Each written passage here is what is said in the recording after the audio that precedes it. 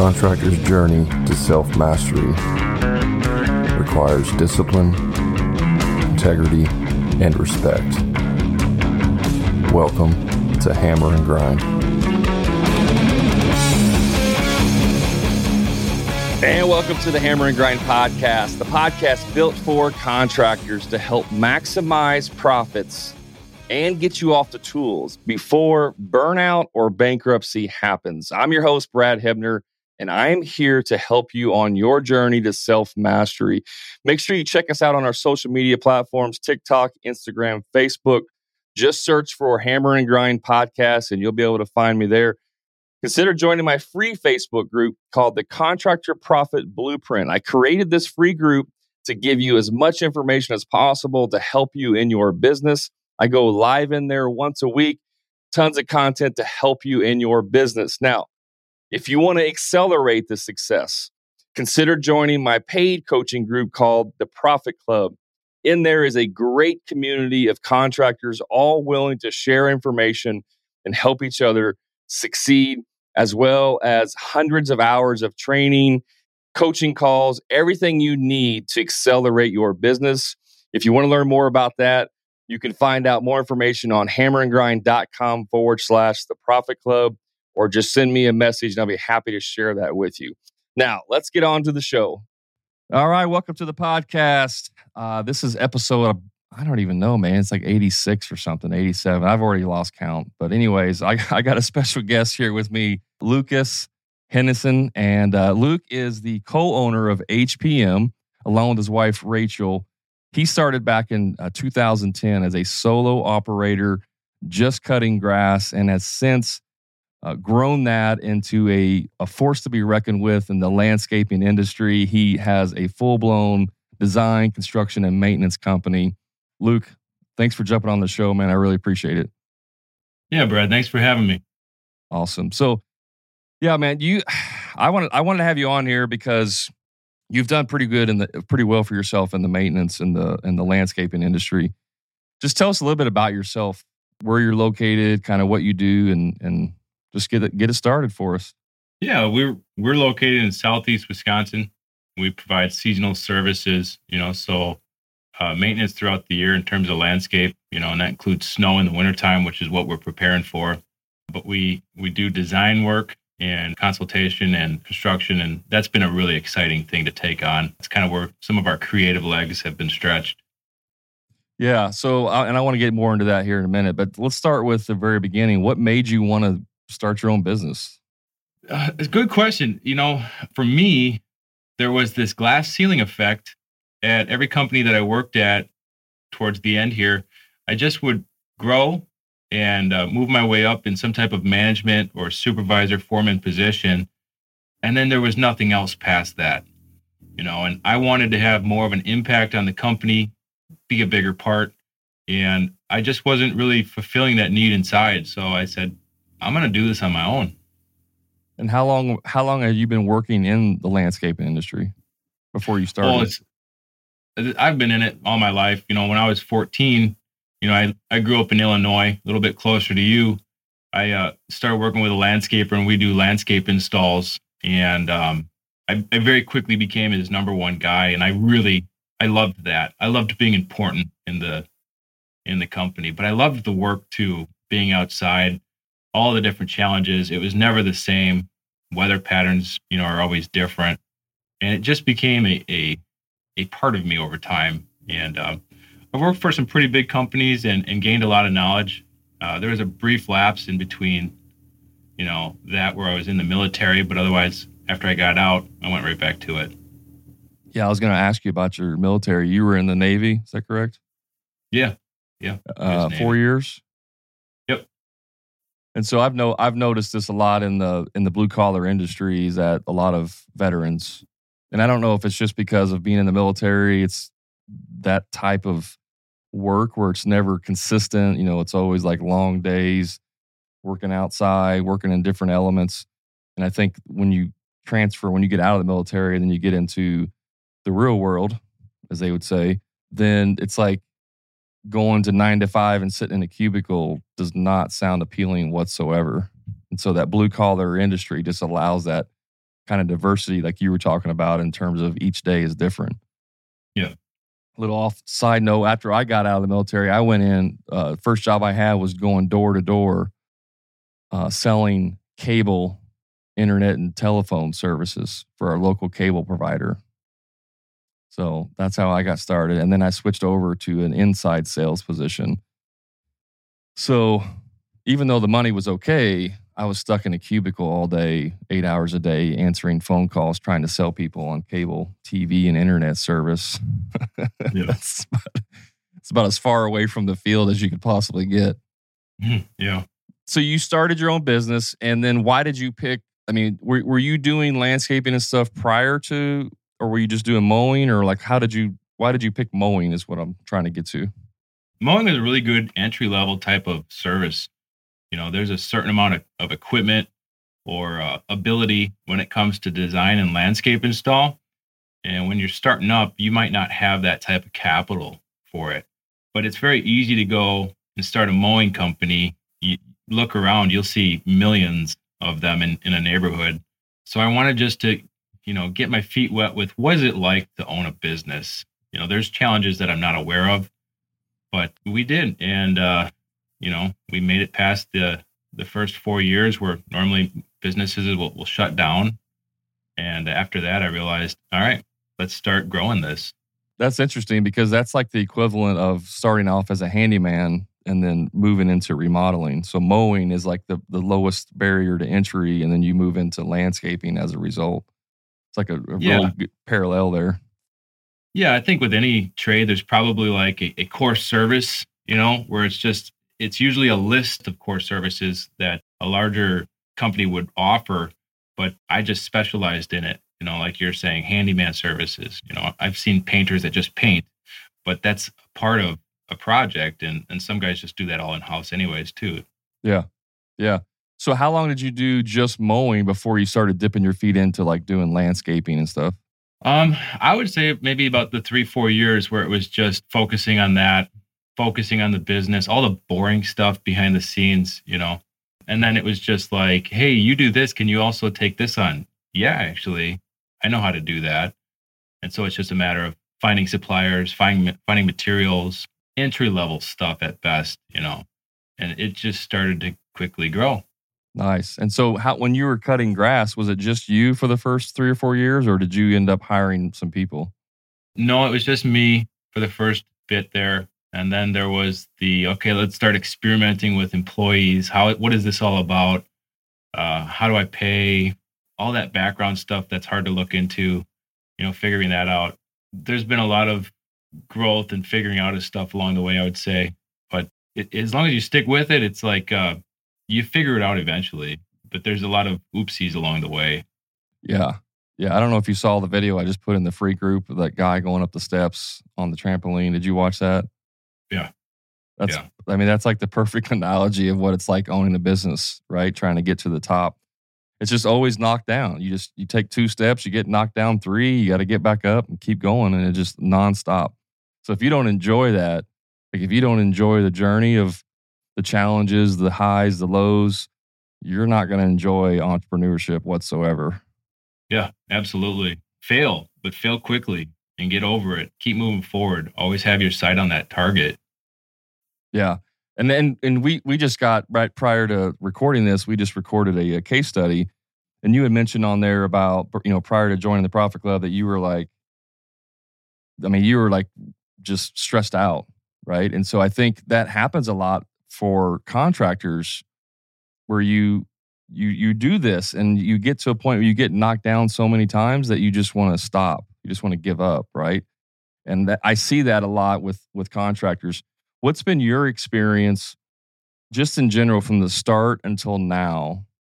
Like have you ever had challenges where you're just like, I don't think I can overcome this challenge? Oh yeah, I'm human. I think everybody has that. I even think the most successful people have been in those situations. But the thing that really defines us is how do we overcome that? When you're staring at a situation where it's like, I can't make it through this. This isn't going to happen. And you're just ready to give up.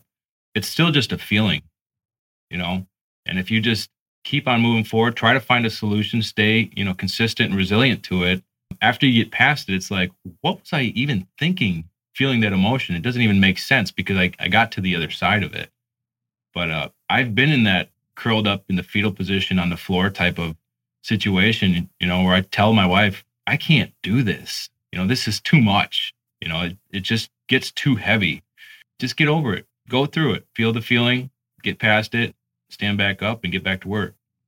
Do you think being in the military has given you, in some way, a kind of a superpower of understanding that? Because I believe that, and it's helped me immensely being in the military, but a lot of people don't ever get pushed beyond what they think they're capable of. They're never pushed there. And in the military, you're pushed there all the time. Do you think that's been extremely beneficial for you? My answer might be biased because I don't know what it's like any other way. And by no means am I a Navy SEAL that has been pushed to certain limits. Sure. Where that would be more applicable. But I would say, I guess, yeah, being pushed to a certain amount and just keeping going. I've never thought of it that way, but I think that has an effect.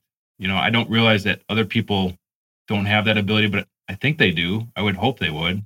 I don't think it's a superpower that we have.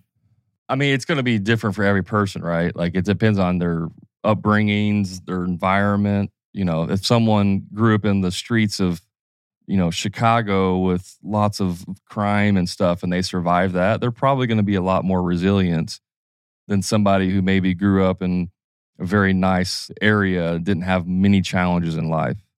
So I think that does, factor into that.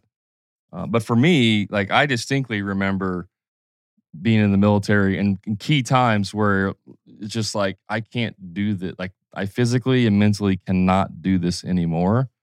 I just want to quit and go home. Kind of like that fetal position mentality. And then somebody comes along and is like, either it's a drill instructor or your squad leader or another Marine or somebody is like, come on, man, you can do it. Just push through it. Take one more step or whatever. And then you get through it. And then when you're done, you're like, I don't know why I was such a little, baby back then. Like you were saying, like, just push through it. I think we've gotten to a point in culture where it's just easy to give up, right? Like, we want to start a business today, and if we're not a millionaire by next year, then we're like, we just want to give up. It's too hard. Do you see that? I mean, or do you think differently about that? Yeah, there's the business owners that look at it like, all right, I'm getting into this to get money. And you'll see it in any industry, I suppose. With landscape, it looks something like, okay, we cut grass or we do landscape. Hey, we also build decks and we paint and we also do junk outs. And you know what? We're going to re-roof your house. Say, whoa, you're really diversifying there. You recognize that their goal is to go after the money. My goal is to be in the industry. I really love the green industry. I love everything about it. I just so happen to get the ability to charge for it and do well with it. The money is more of the byproduct to being here and enjoying it. I think there's a difference between those two companies. There's nothing wrong with making the money, they're going after, but it starts to really muddy the waters, and it can provide a disservice to the client compared to somebody that streamlines things. Yeah, I agree 100% with that. I think that the other thing too is that if you're in it just for the money, you're not gonna be able to withstand those fetal position nights of I want to quit, right? Because it's like, I'm not making any money. Why am I beating myself up? I don't want to do this anymore. Yeah. So for you, and you just confirmed that, you love landscaping, which I can tell if you've been in it since you were 14 and you haven't really done anything else besides that. Like, this is your passion. This is your space. This is what you want to do. Even if and I'm just guessing here, but even if you had to close down the doors, you'd probably go work for another landscaper. You wouldn't just go do something else. That's crossed my mind. I think any business owner thinks, gosh, maybe it would just be easy to punch a clock, not deal with these problems. But you very quickly remember that glass ceiling and how unrewarding that is. So that's an interesting, because you've been there, you've hit that glass ceiling multiple times, right? So like, if you were to close down the doors, like, you're going to be at somewhat of a limitation of what you can do. Like, you've experienced that. What about somebody who's maybe got into landscaping? They love it. They love landscaping, but they've only been in it like 1 or 2 years, and they're thinking about starting their own business, but they've never experienced that glass ceiling before. How do you think that would affect them in their entrepreneurship journey? I think that if they're not experiencing the glass ceiling, they're probably not in a position to know the pressures of being in that management type of thing. And so they're not going to be ready for what it takes to be an owner or a leader in a company. I think you do need some of that experience. If they were to transition over into solo operator doing their own thing, they would just be providing a service. It would almost be like a side gig thing at best. And there's nothing wrong with that. But you effectively created a job for yourself.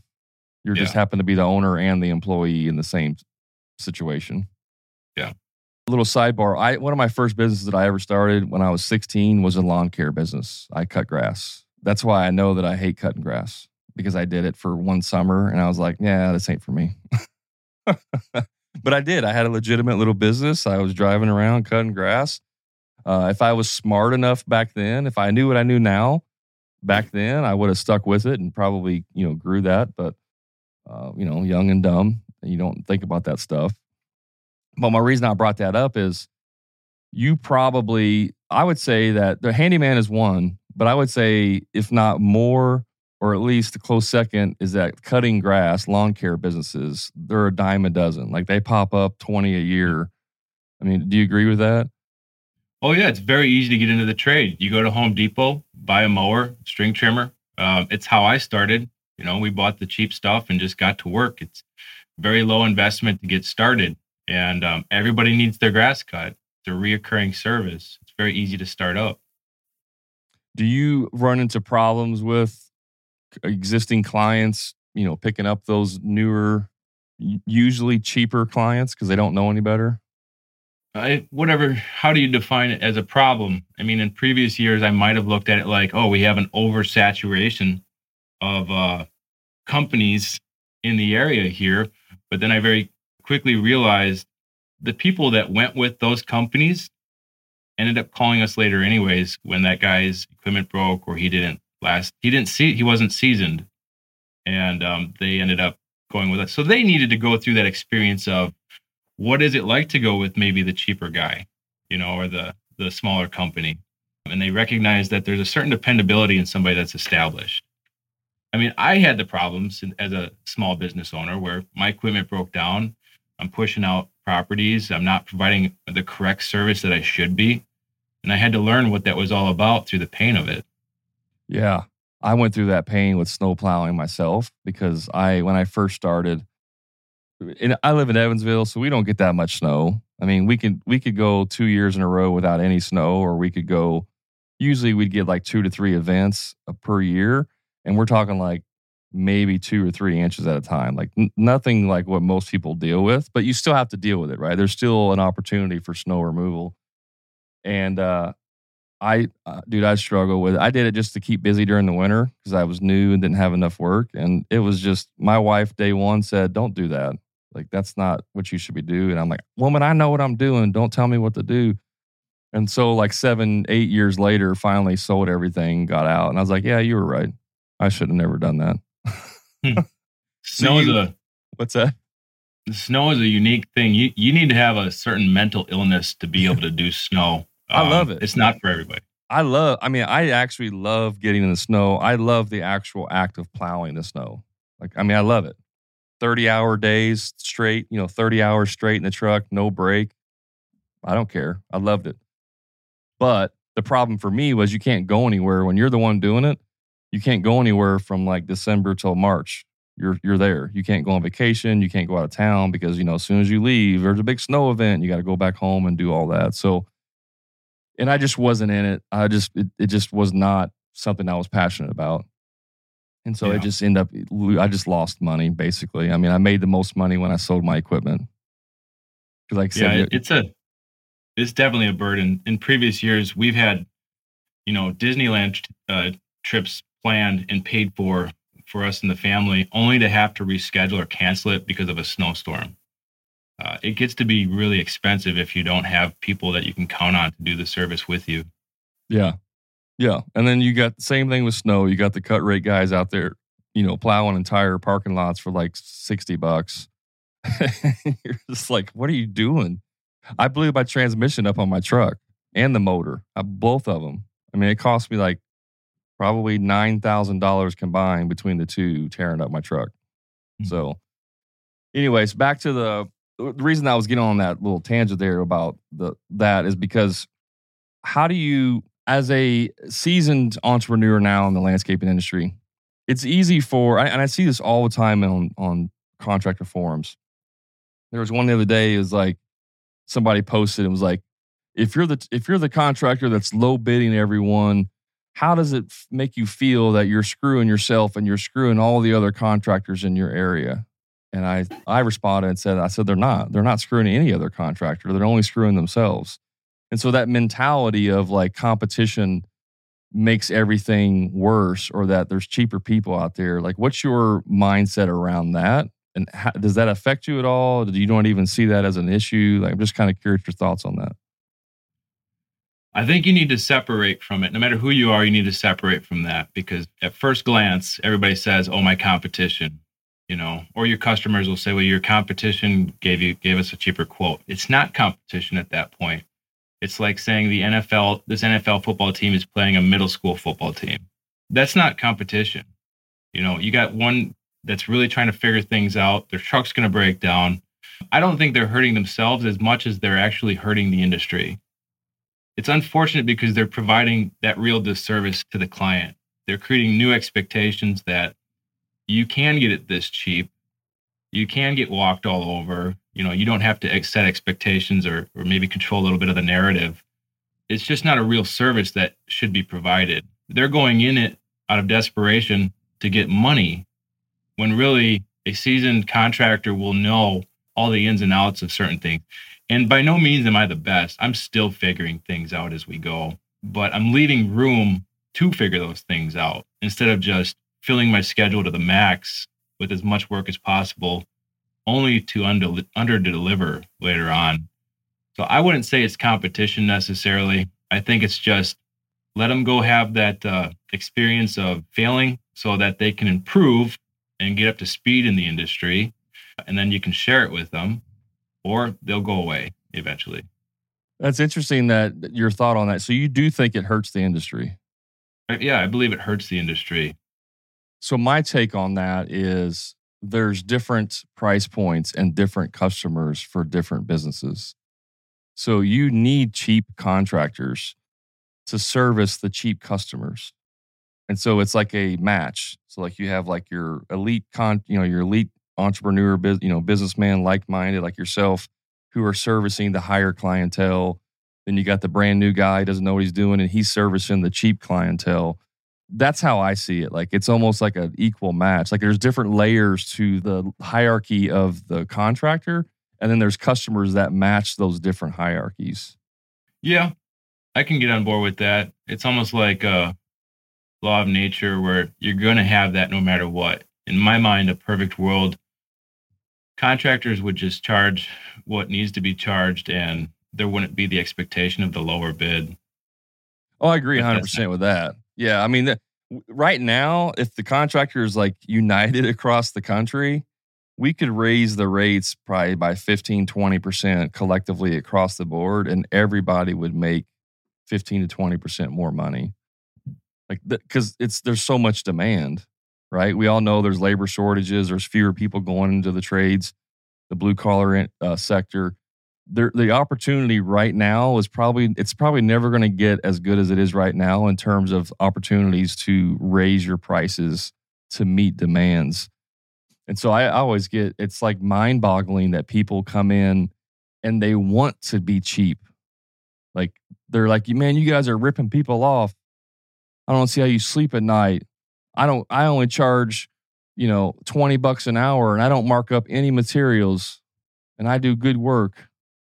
And I'm just like, bro, you have no idea what you're doing. Like you're going to be out of business in like 3 years or less. Yeah. What he's really saying is not that he does good work, but that he's got pride in his work. And he doesn't understand what it costs to actually run a business. To have those certain overheads or insurances for when things go bad.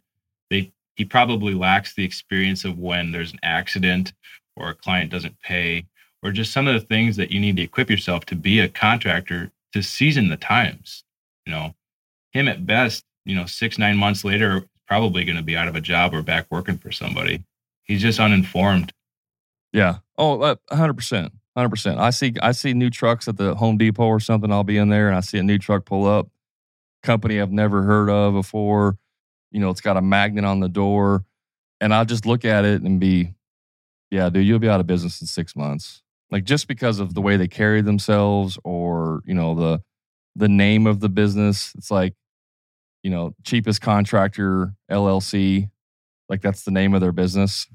And Yeah. you're just like, what are you thinking, man? I don't know. It's crazy. What's your thoughts on the future of the green industry? Oh, it's blowing up. I'm not familiar with any other industry. I feel extremely blessed to be in the green industry because of how crazy it's going. I think that there's a community and a network within our sector that maybe isn't like that in other areas. The GIE just got done, and people talk about it all year round. And then we meet up in Kentucky, and there's a real camaraderie, similar to the military. The amount of Facebook groups and things like that, other ones that split off on certain platforms. Myself, I've actually been in communication with guys across the nation on a daily basis, probably for the past 5-6 years. There's just a real deep connection because we'll run around solo on our jobs and quiet, and we just need somebody to talk to. So you reach out and try to connect with somebody else that's going through the same things, and then you got to watch yourselves grow and you support each other. There's no unionization of our trade necessarily. People don't even consider it a trade. You don't have a hardscapers union or a landscape. It's all laborer. So we typically unify under this common purpose. I'm really happy to be a part of it. Yeah, that's interesting because, technically it's not a trade, although you could get into like arborists and stuff like that, where it is a little more, and tree removal stuff, all that stuff can be probably more trade related, but it's still a service business, right? Cutting grass is more of a service based. Landscaping is more of a construction based, if you want to look at it from those two different angles. And they're a little bit different in terms of how you run those. Do you guys still offer lawn service? Yeah. And then what percentage of that of your business would you say is lawn care versus like everything else? I'd have to run the numbers, but I would say at this point, we scaled back. It's probably about 20-25%. Okay. It is a big service because of what it is, but it's very easy to be successful on just lawn care too. But I would say for us, we wanted to move more into the landscape portion. That's really where we like to be. There's a lot of money in maintenance. Like, it's not just cutting grass; it's fertilizing, dethatching, aerating, overseeding. A lot of the things that there's just problems with. But it can make up 100%. I would say for us though, it's about 20-25% currently. Gotcha. I gotcha. This for the people who listen that are landscapers or have a lawn mowing service now. Do you kind of run those like two separate divisions? Like, do you run them separately? Because that's what I did. I had like my handyman and my remodeling. I almost ran those like two separate businesses, if you will, in terms of how I ran them. Yeah. This is going to be a tricky one to answer because depending on where you live in the nation, you're going to cut grass differently. There's cool season grass and there's warm season grass, and they grow completely different. And they're serviced differently too. For our area with the cool season, I found it best just to specialize and hire specifically only for mowing. Guys want to mow, they don't want to be landscapers. Landscapers want to landscape, they don't want to mow. So equipping them to specialize in that, it's been really successful compared to just trying to find somebody to do it all. Does that answer that question? Yeah. I mean, even like in terms of how you go about, expenses, operational, tempo, production, like I'm assuming those are even different as well. Yeah, it can be. The pay ranges are different, the production rates, all that factors in, which is why we specialize in it compared to like maybe in other areas where the landscaper does everything. One day you might be on mowing crew, one day you might be on landscape, maybe another hardscape, maybe another day you're doing blowouts on irrigation systems. Lawn care it can be really lucrative, but I also noticed that it's very hard to staff at times. it's not a sexy position. Right. You're not going to find somebody that wants to do it necessarily. So you got to try to make it as easy for them as possible in terms of having the best equipment, maybe some of the nicer mowers, something that makes them feel good about being here, because it is an important part. That's been my experience with it, though. I was going to ask you when you're going to buy one of those new DeWalt combo mowers that are battery operated, spontaneously catch on fire. Yeah, I've seen that too. Like I said, the industry is really, really interesting right now because battery powered, robot, remote control, it's becoming a new wave. Over the last few years, I think robot mowers, automated, are going to really be replacing some of the positions for mowing. And that's okay because not everybody wants to do it.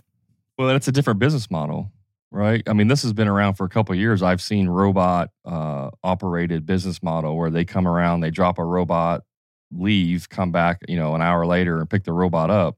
It's still a lawn care service. It's just a robot cutting instead of a person.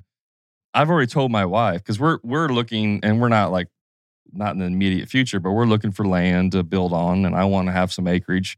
But I literally hate cutting grass, Luke. I mean, I freaking hate it.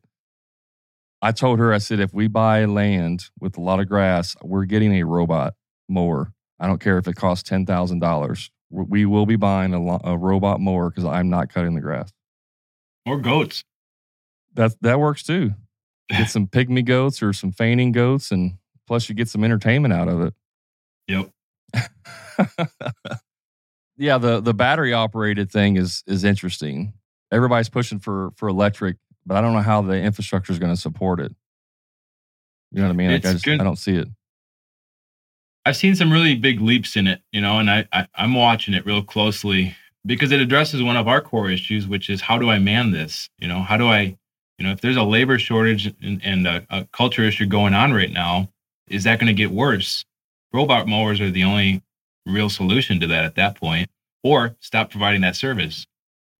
Oh, it's going to go there. I mean, it has to. Even in construction, even in the trades, like there will be robots at some point that are like hanging drywall and framing houses. That will happen.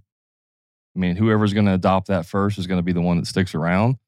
I saw a robot the other day that picks strawberries. Like it would go down the rows. It would determine if the strawberry is ripe. It would pick it off the vine, drop it in a basket, and go. Completely automated. Yeah. You just eliminated an entire workforce on a out in the field. Yeah.